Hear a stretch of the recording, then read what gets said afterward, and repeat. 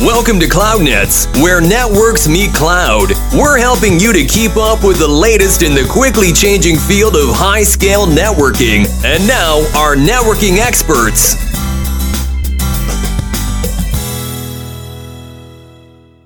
Hi, and welcome back to CloudNets, where networks meet cloud. And today we're going to talk about KDDI, one of Japan's major Tier 1 operators. Indeed. That recently announced that it has implemented DriveNets Network Cloud solution in its network. And they are very satisfied. They're talking about huge TCO advantages. They're talking about 46% saving in power and 40% saving in rackspace, etc. Correct. And we have our Japan expert. Yeah.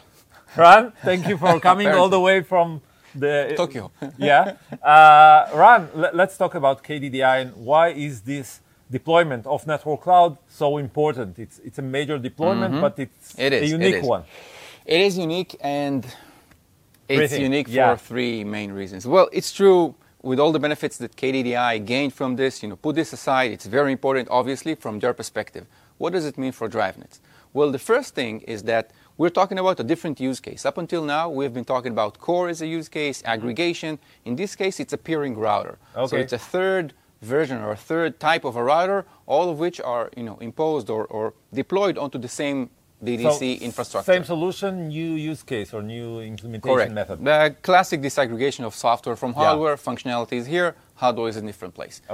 Second item is that we are not using UFI space as the ODM in this case. It's a new ODM. Yeah, we're using Delta in this case, preference of the customer. So the customer could actually choose who is the hardware vendor with which he's working. Because in a disaggregated system, you select the software and pick any hardware vendor which is compatible. Correct. As you choose. Correct. And then the third item, and perhaps third and a half, this is a non-US customer. There is talk, there is rumor that DDC has been built specifically for AT&T. That's not the case. It's a uniform solution. It applies for multiple use cases, and any customer, any Tier 1 operator worldwide can take this model and adopt it into their use case. In this case, it's a customer in Japan. So everything to do with reliability, even though we passed AT&T, of course. But in this case, Japan is kind of a higher limit of and it was a long and very detailed process of checking. Definitely. So 1, 2, 3 things. Yeah, so just to recap, the three reasons the DDBR or this DDC implementation of the Network Cloud in KDDI is so important.